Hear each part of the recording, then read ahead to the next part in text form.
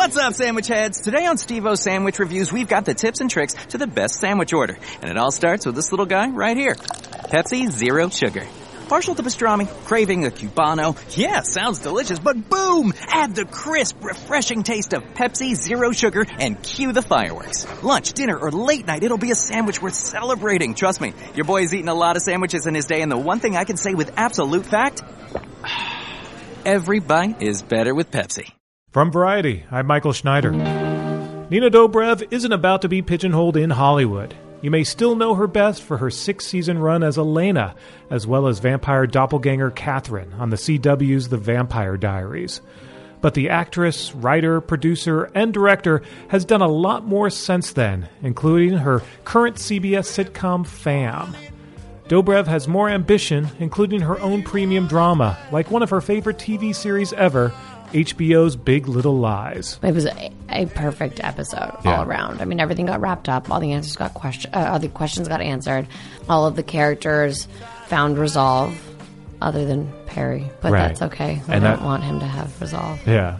That finale episode of the limited series was so powerful, especially because of the journey that all these characters had gone on up until this point. It was just cinematically so beautiful, and it was just very powerful. On this edition of the podcast, we talked to Nina Dobrev about her favorite episode of TV ever, the season 1 finale of Big Little Lies, as well as how she's trying something completely different with a multi-camera comedy. As we dig into what promises to be a busy 2019 for the star, it's my favorite episode.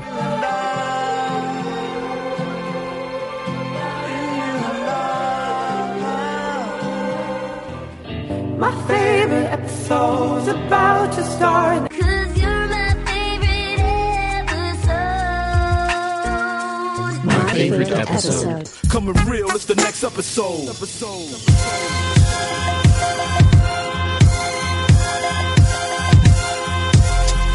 Based on the best-selling book by Liane Moriarty, Big Little Lies was adapted into a limited series in 2017 by famed TV writer David E. Kelley and director Jean-Marc Vallée.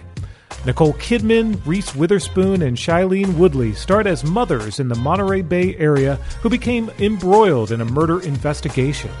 Alexander Skarsgård, Laura Dern, Adam Scott, and Zoe Kravitz also star. Big Little Lies was meant to be a limited series, but was such a phenomenon, winning 8 Emmy Awards along the way, that it's now set to return for a second season later this year. When Nina Dobrev stopped by Variety to discuss her new CBS sitcom Fam, we asked her first to name her favorite episode of TV ever, and she came back with You Get What You Need, which first aired on April 2, 2017. You came back with a great one. I mean, who didn't love Big Little Lies? I mean, that was such a great limited series on HBO. And I cannot wait for the next season. Yeah, and it'll be here before we know it. But the end of that first season, that kind of perfectly wrapped up everything that show was leading up to, the mystery of what happened and who died and...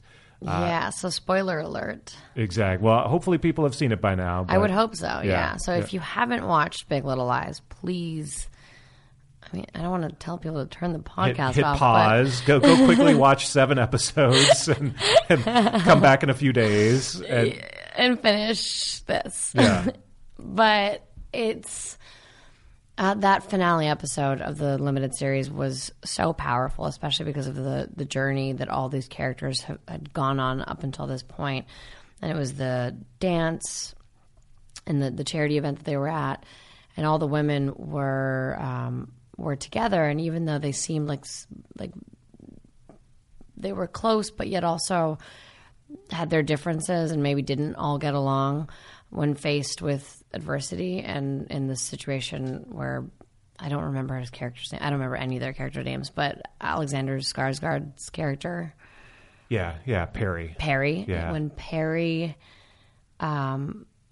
starts to have an altercation with his wife, played by Nicole Kidman, and the women are there and go to defend her, and they all get caught up in the crossfire. And it starts to get really ugly, especially the filmmaking, the way they cut that together and shot it with the waves that crash every time someone got hit. It would cut to a wave. It was just cinematically so beautiful, and the just very powerful. But what you didn't expect was the one woman who probably, I mean, I didn't see Zoe Kravitz's character. Again, what's her name? Do we know her name? I can't remember. I'm trying to remember too. I'm a fan, but I'm a bad fan, obviously. Bonnie. Yeah, Bonnie. I have not read the books. I just watched the show. Yeah, so Bonnie rushes in and pushes Perry down the stairs when she sees him sort of starting to beat up Nicole Kidman's Not character. beat up. I mean, in my opinion, the way the fight was going, he was about to kill her. Yeah. And or one of the other women. And she not only... I think there's a lot of debate online as to whether or not it was murder or self-defense. Like, I think it was self-defense because somebody was going to die. He was going to kill one of them, and she saved them. Yeah, because he had gotten to the point where, you know, he had been brutalizing her for so long. He knew it was going to end with him, you know, potentially killing her. Right, and he'd already raped Shailene Woodley's character. Yeah, which was another big reveal. Which was crazy. And then, you know, of course, you know, her Ziggy, who it turns out is the son of Alexander Skarsgård. But so throughout the season, you know, he's been accused of harassing a girl in school, and it turns out that no, it's another one. It's one of Perry's sons who had seen his Perry father abused his mother. Perry abused Nicole Kidman, and obviously had played it out in real time, and the impact of seeing his dad being abusive, and it all made him abusive. Yeah. So it all came to a head in this episode. There's so much going on in this episode, and of course, like all the Elvis impersonations, and which is just sort of an interesting touch at this event. I mean, I think that it was a perfect episode all around. I mean, everything got wrapped up. All the answers all the questions got answered. All of the characters found resolve, other than Perry. Right, but that's okay. We don't want him to have resolve. Yeah, and that's where they kind of left things a little bit hanging, in that you had the investigator sort of months later watching the women on the beach and just sort of going through the motions normally, but the investigator still has questions, obviously. Right. And I suppose that's what's going to lead into season 2. Yeah, it'll probably be a big trial as to whether or not she gets convicted of manslaughter or self-defense. Yeah, is what I would assume. And what's interesting about season 2 is so there obviously season 1 was based on a book, and there was no book, no sequel. So that's where the big question was whether or not there was going to be a season 2, what it would be about. I mean, when you think about it, other television shows don't have. I mean, there's. It'll be. I wonder if they're consulting the writer to get story ideas and to see what her vision was, or if they're just making it up. Yeah, and making an original idea, but on their own without the writer's influence. From what I understand, she kind of wrote out a outline of where she wanted to go with the story from there. Oh, interesting. Cool. Yeah, and by the way, interesting about this show. So Jean-Marc Vallée, of course, was the director, but David E. Kelley as the writer, and this was such a darker, more intense show than we're used to from David E. Kelley, of course, of Ally McBeal and The Practice and Boston Legal and those kind of shows, much more broadcast network pedigree. And there's part of me that was like, I didn't know he had it in him to do this dark, deep, premium cable show. Well, let me. So I guess that's kind of what we're all fighting all the time, right? I mean, just because somebody's known to do one thing doesn't mean that they don't have it in them to do everything. In fact, I would go as far as to say that everyone does have it in their wheelhouse to achieve anything that they want to. It's just whether they're given the opportunity or somebody believes them in enough to give them the opportunity. But if I told you how many vampire scripts I get offered, you would laugh. But all I want to do at some point, of course, at some point I want to tackle, I want to do an HBO show. I want to do a premium cable. I'd love to do a period piece. And I want to be a chameleon in that way. Yeah. And just like you didn't think that he would have had it in him to do that, like the comedy. I'm doing a straight comedy in front of a live audience. Nobody probably thought that I would ever do that either, but it's just whether you're given the opportunity to showcase that side of you. True, and that is such a Hollywood thing, and I find I fall into that trap as well. Everybody does it. I do it too. I mean, I'm writing right now. I'm writing things like I wrote a script, and I'm producing other movies, and even as a producer and as somebody who's frustrated by this fact, I still, if when we're talking about casting ideas for the films I'm producing, if somebody brings somebody out that I don't think is right for the role, I'll be like, what? No, but they just did that. That's not what they would do. They would never say yes. And then I have to remind myself, maybe because they aren't known for this genre or this kind of a character, maybe that will definitely get them because they want to do something that they're not often seen as, or an opportunity they haven't gotten to showcase at this point. And honestly, I sometimes find that fun when you have someone who's known for drama suddenly is doing a comedy, and you're like, oh wow, that's kind of cool because that's different. Like when Adam Sandler did Click, remember? Yeah, it was a super serious movie. You're like, what? Well, this doesn't make sense. How is this going to work? And then I watched it and I thought he was great. And then same with Steve Carell. Yeah. He flip-flops back and forth between genres. And there was one more example that I had a moment ago that stood out to me.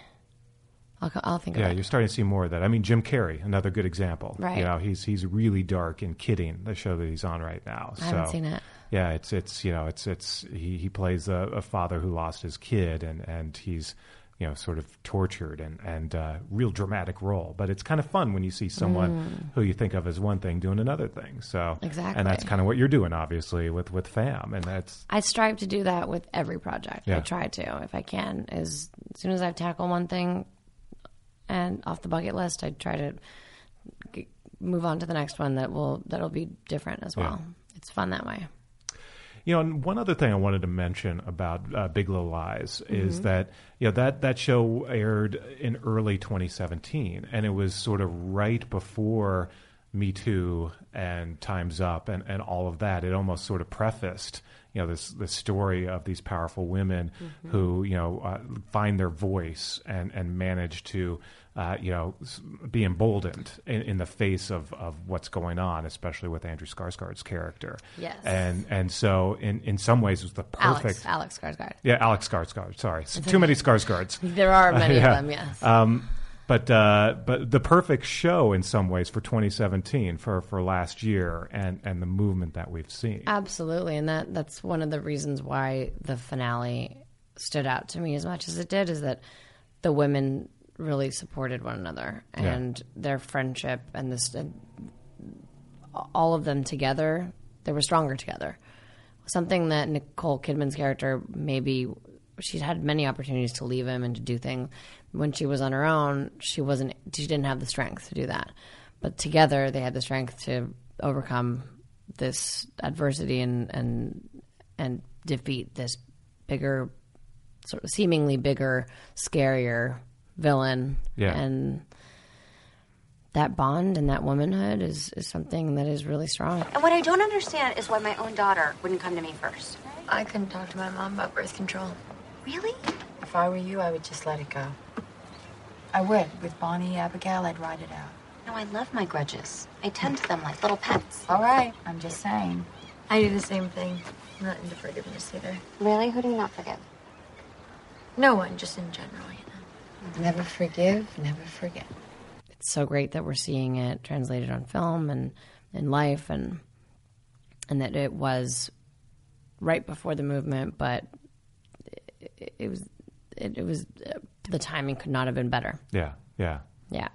And that must be the kind of show that as a performer you're watching. You mentioned like you'd love to do a premium cable show. Like you have like a lot of ambition on different things. When you're watching it, you're like, damn, I wish I could be in this show. Like, it's a great show. Fun. Yeah, it would have been really fun.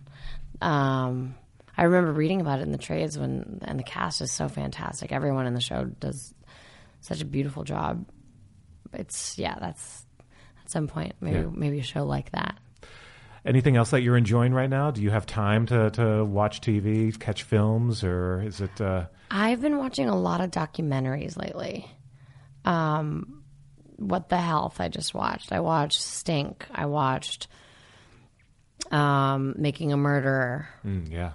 Sharp Objects as well. It's not a documentary, but Making a Murderer season 2 blew my mind. Yeah. I can't believe it's happening still, and that the Supreme Court wouldn't hear the case. Yeah. So I was pretty enraged. Yeah. No, so they wouldn't even hear him out. Yeah. It's a whole other conversation. It's a very Brendan Dassey, favorite episode that you've been in. Is there one that you still go back to? It could be Vampire Diaries, it could be on FAM, could be anything. But is there something that kind of has stuck with you over the years? I've done a few shows, and in the one in particular, I did 6 seasons. Yeah, so that's there a lot was of episodes. 22 times 6. It's a lot to filter through in my brain right now. So yeah, that is a lot. I mean, my you know what, my first instinct, and I've said this before in other interviews, is to go. Actually, there's 2. They really do blend in to one long 6-year episode. But Lost Girls was one of them, in which we flash back into 1864, I believe, and we meet Catherine for the first time in the period piece times. And that was really fun to shoot, and also a really fun character introduction to make. I loved playing that role, and so it was and I love doing period pieces and going back in time. It was a real treat. And then another one was the episode. This is going to sound morbid. Favorite is a bad word to use when you're describing an episode in which your parents die. Right. But we got to shoot that underwater in a tank, like this giant facility, and made it look like a swamp. And our car had crashed over a bridge, and shooting that scene was really beautiful and impactful and sad. And but the experience of shooting underwater was, I love doing stunts and I love doing that kind of stuff. And it was having to be emotional and really get that across underwater with all these circumstances was interesting and cool. In a moment, Nina Dobrev on whether she still fans out while working with her idols and how her new sitcom FAM tested her comfort zone. From Variety, this is My Favorite Episode.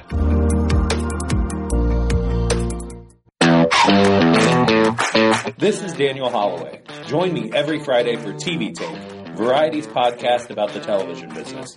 In every episode, we feature interviews with stars and showrunners from today's hit shows, as well as conversations with Variety journalists about the key TV headlines of the day. Subscribe or download to TV Take wherever you get your podcasts.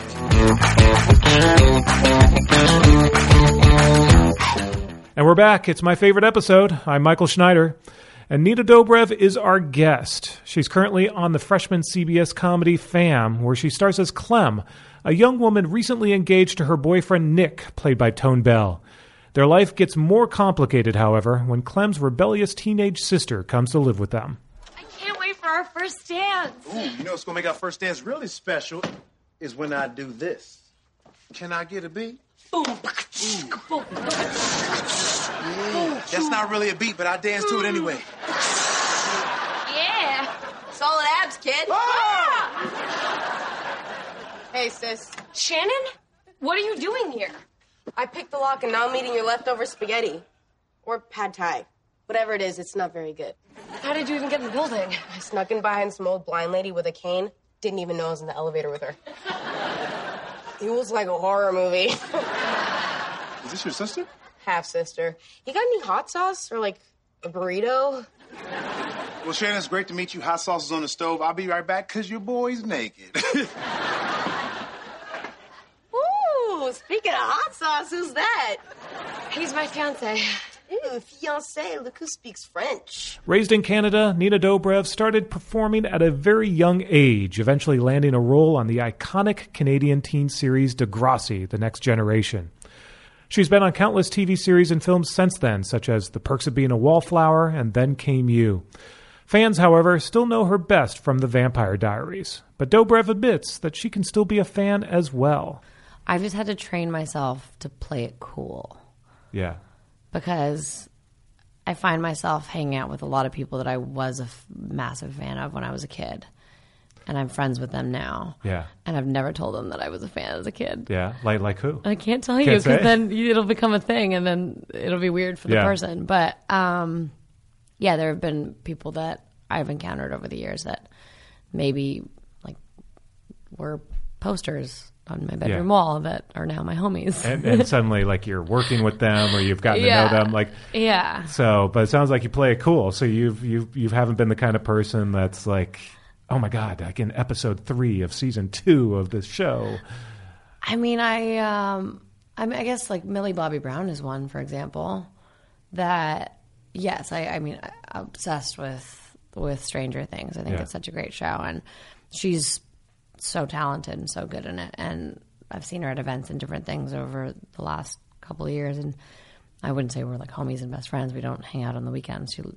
She's what, 14 now? Yeah. And lives in Atlanta, but she's very sweet and it's a different kind of, but I definitely have an appreciation for her work. Yeah. She's really talented. Yeah. So that's one of the benefits of doing what you do is to meet some of your idols. Sometimes like it's positive. Sometimes they say maybe you don't want to meet your idols. They do say that. And I can see why. I think it's because a lot of the time when you see someone on television and you're obsessed with them, you're really seeing a character they've created who's a perfect version of themselves. And even if they're flawed, you've grown to accept that character's flaws because you understand where they're coming from. Mm-hmm. And then when you meet the person, they are no longer playing that role, and humans are even more flawed. Real people are even more flawed and maybe don't have patience or maybe will do something that's out of character or whatever that character was that you love them for. And that can be disappointing. Yeah, yeah. The question of the hour that you've been getting all day, I'm sure, is half-hour, multi-camera, studio audience sitcom. Yes. That's different. Very different. I don't know how much people know about this. I mean, I knew that Friends, for example, which was one of my favorite shows growing up, was a sitcom, but I don't think I understood what that meant necessarily. Yeah. I always watched the show as a fan, and I never really dissected it and watched it critically and with an eye as to how they made it. So I had no idea that it was shot in front of a live audience. I had no idea that Friends was that they shoot with 4 cameras and that you only do a few takes and you're done. You move on and you basically shoot a mini play every week. So when the opportunity presented itself to me, I was both intrigued, curious, terrified, and ultimately excited because this would be a new challenge for me in a new medium and straight comedy, physical comedy. I've always wanted to do theater, and this felt like a natural next step to achieving that goal. Yeah, I saw a story since you've been doing this press tour. I think it was either today or yesterday where one of these sites said that you said you felt like you had a little bit of a not life challenge, like a life crisis, but maybe a moment where you weren't quite sure what to do next after Vampire Diaries. That's so funny how you do interviews and your words get twisted.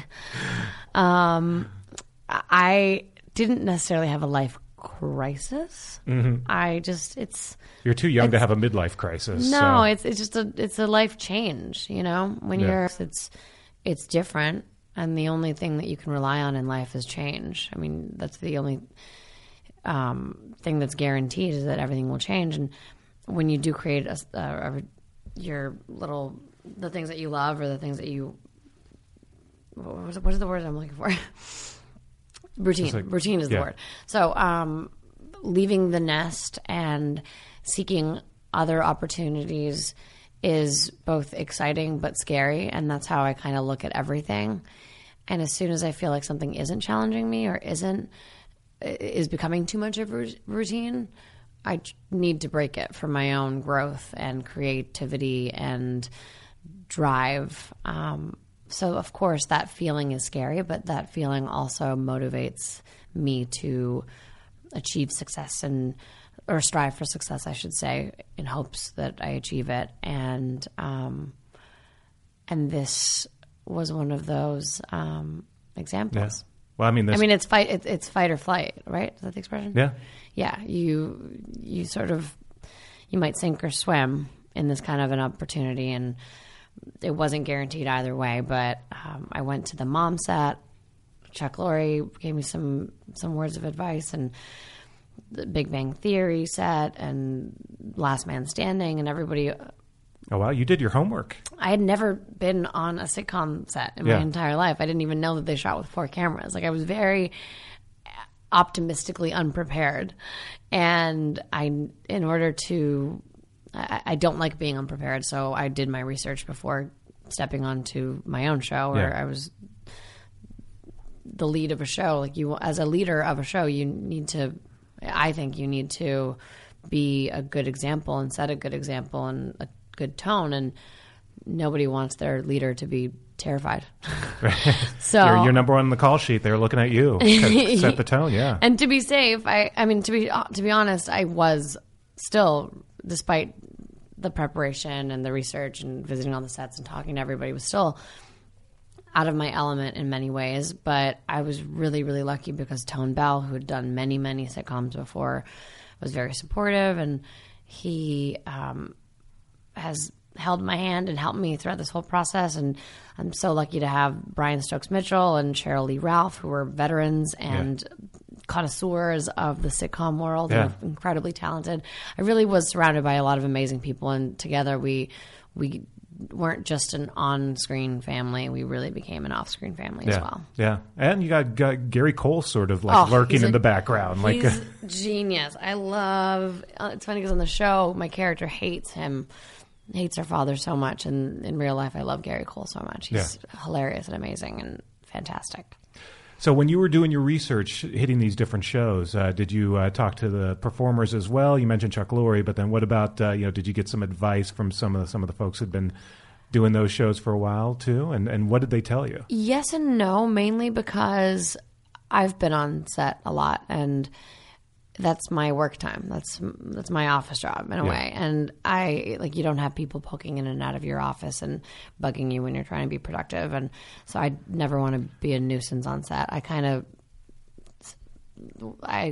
was honored to get to watch Allison Janney perform a week after she won her Oscar on the set of Mom. But I wasn't going to go up and bug her and ask for a photo or hello, national treasure Allison Janney. She's Can you give amazing. me some advice? Yeah, I mean, that would have been lovely, and I'm sure she would have been sweet and talked to me, but I didn't want to bug her. Yeah.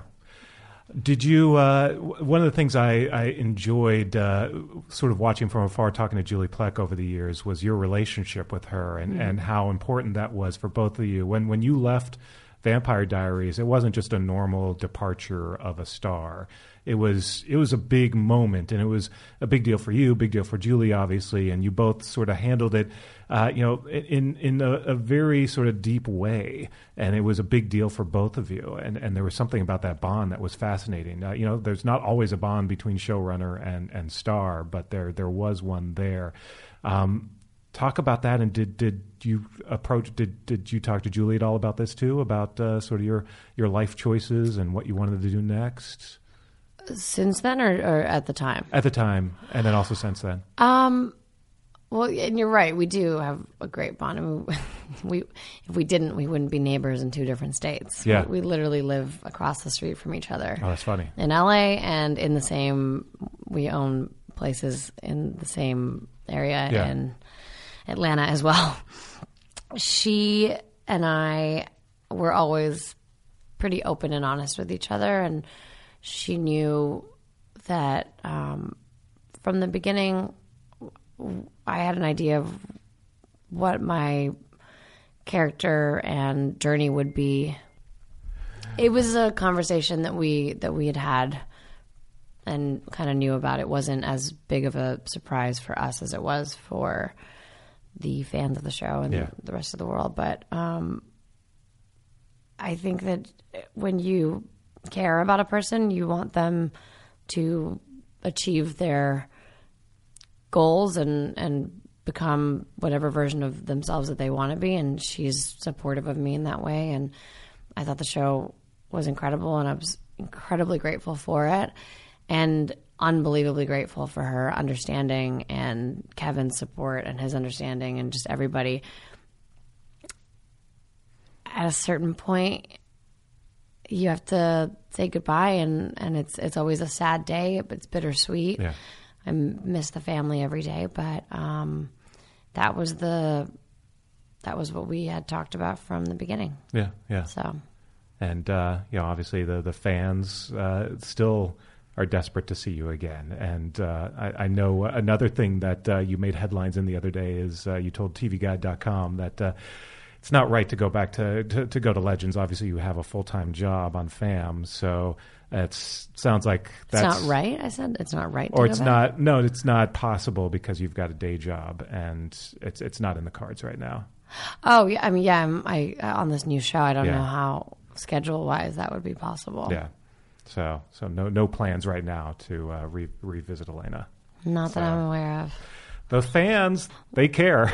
I don't know what the best way to put it is, because the best way to put it is that they're unbelievably passionate and they're passionate, amazing. Yeah. And if it wasn't for them, the show wouldn't have been successful if they hadn't been watching and they weren't vocal and excited. And we made the show for them, and that's why we owe all of our success to the fans. And that's the same reason that, I mean, if I were to say anything, I would hope that they would all tune in and watch the new show if they want to keep supporting. And I hope that they do. Yeah.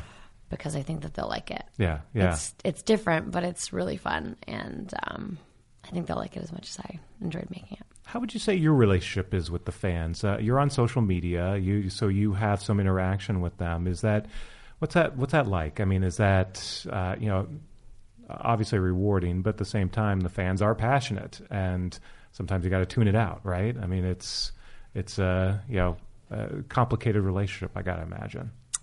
I have been pretty fortunate because for the most part, they're really positive and supportive and amazing. Obviously, every now and then there's going to be somebody who's not as positive, but I try to not let those things kind of get to me. Yeah. And or try not to read the comments or things that it's just too much of a flight risk. So tell me about the experience on set. So what was that transition like to taping a show in front of an audience, doing a different kind of performance, playing to the laughs, and of course the schedule, which everyone tells me after doing single camera for years, the multi-camera schedule is amazing. Comparatively, absolutely, yes. The schedule is amazing because, I mean, you rehearse all week. You get a new script every week, so it's like getting handed a play on Monday, and then by Friday night you perform the play live in front of people. And the show night itself is just a few hours because you only do a few takes of every scene. And you shoot in chronological order, which is also a treat. Yeah. Because you do it from the beginning into the end, and it feels like the story has a through line and you can see it through. But it is very different, and it was a challenge to adapt to the differences. I mean, for one tiny little thing that people probably won't understand or know, in film and television, in single cam specifically, the scene numbers are 1, 2, 3, 4 number. They're numbers. In multicam, it's A, B, C, D, cold open, tag. There was like weird names for things, so that took me a while to figure out and like read a call sheet. I eventually gave up and was just like, just tell me what's next. Yeah. Like, I don't know, I can't figure these out. And then in other ways it was different. Like you mentioned the laughter and having to hold for laughter because it is a live audience and there's a lot of punchlines. The audience laughs, and in our case laughs very, very loud and hard, and that's a great sign, and we're very grateful for it. But in the pilot when I was shooting, I didn't know Not that I didn't know that was going to happen. It takes a little while to figure out when to come back in. How long to wait for the laughter? Do you cut them off so that you can continue the scene, or do you wait for it to die down and then you go back in?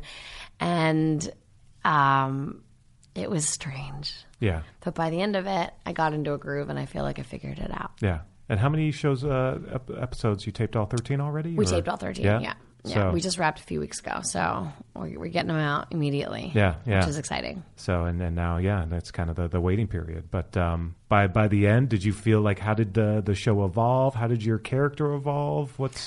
I definitely felt like we found our characters throughout the season. The writers don't necessarily also know where things are going to go, or it's a ever evolving process, and even to the point where we'll rehearse all week and we'll plan certain things, but the lines will change every night. Like, we get a brand new script every single night based on how the day went. And on tape night, we'll do the scene, and then they'll come in and fly in new jokes and new lines, and you just sort of have to adapt in the moment, absorb the lines and spit them out, and hope that the jokes land, which is another scary feeling. But somehow, because of the adrenaline and the pressure in the moment, it usually worked out, which was really nice. And now that you've done it for 13 episodes, I mean, you feel like you've got this. You got the rhythm now. I definitely feel like I have the rhythm more than I did before, and was sad that we were wrapping, because I, by that point, was like, no, wait, I'm in the groove now. Yeah. You're telling me we have to leave and wait and then come back later, maybe, if the show does well. So I had a good time. Yeah. Well, in success, you'll do 24, 25 next year, and that's a rarity in this day and age. 25? Really? You sure? If you're a huge hit, so keep your fingers crossed. We'll see. Final thoughts. 2019. What are you excited for? I know you got a couple of things in the can. Beyond Fam. What are you looking forward to in the coming year? We don't have dates for some of them, but I shot a film in Toronto. Oh, I remembered what the example was. The transformations, the ones that you wouldn't expect of someone. Uh-huh. So I shot a movie with Damian Lewis, who is best known for Billions and Homeland. Yeah. Never in a million years would have thought to cast him as Mayor Rob Ford of Toronto. Right. And yet, Damian put the fat suit on, the prosthetics. He studied the Canadian accent and his mannerisms. It was a little eerie how spot on he was, and how great he was for that role. But it wasn't something that I ever would have imagined or thought. The way you were like, you didn't know he had it in him. Like, I knew he was talented, but I didn't know. Whole other side. Yeah. Like, to the point where in Run This Town, when we were shooting this one big pivotal scene, he really sounded like Mayor Rob Ford. Yeah. His accent was so spot on. And he's British. Damian is British. Yeah. I never heard him speak with a British accent. He would speak like that in between setups as well, even when we weren't shooting. And then when we wrapped, it's almost like he forgot that the production was completely wrapped, and he continued to talk like Rob Ford. Took a couple days to get it out of him. I had to tell him, I was like, you can stop now. Like, you can. I actually would like you to stop. Right? Now it's just creepy. It's not that. I just wanted. I was like, what do you really sound like? I've never heard your voice. He was very talented and funny. Yeah. That's great. And then. I did a cool movie that I'm excited about called Lucky Day, and in that film I had to speak French on camera, and then when I spoke English with a French accent, so that was another challenge. Yeah, it's more of a thriller, kind of a thriller comedy, if you will. Yeah, so there's a couple of things that I have coming up that I'm excited about. That's great. So 2019, I mean, it's off to a big start, of course, with Fam, first on CBS. So looking forward to it. Well, please tune in, and I hope you guys enjoy it. Yeah, definitely. Well, they know a thing or two about multi-camera comedies on CBS. Yeah, they've done one or two. Yeah, you're right. So I think you're in okay shape. So, well, thanks, Nina. Thanks for stopping by. And Thank you. Good luck with everything in 2019. You too, and All right. thank you for having me. Thanks, Nina. Absolutely.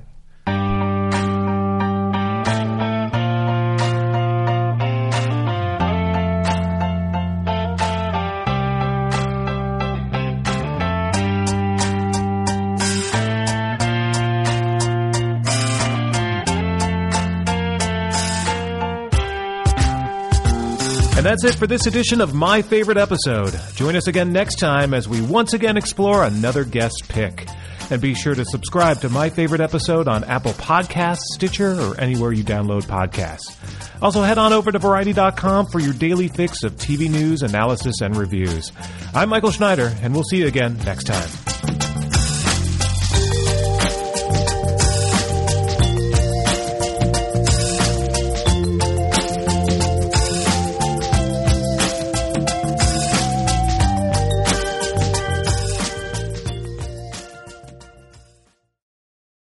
Hello, it is Ryan, and we could all use an extra bright spot in our day, couldn't we? Just to make up for things like sitting in traffic, doing the dishes, counting your steps, you know, all the mundane stuff. That is why I'm such a big fan of Chumba Casino. Chumba Casino has all your favorite social casino-style games that you can play for free anytime, anywhere with daily bonuses. That should brighten your day a little. Actually, a lot. So sign up now at ChumbaCasino.com. That's ChumbaCasino.com. No purchase necessary. VGW Group. Void where prohibited by law. See terms and conditions. 18+.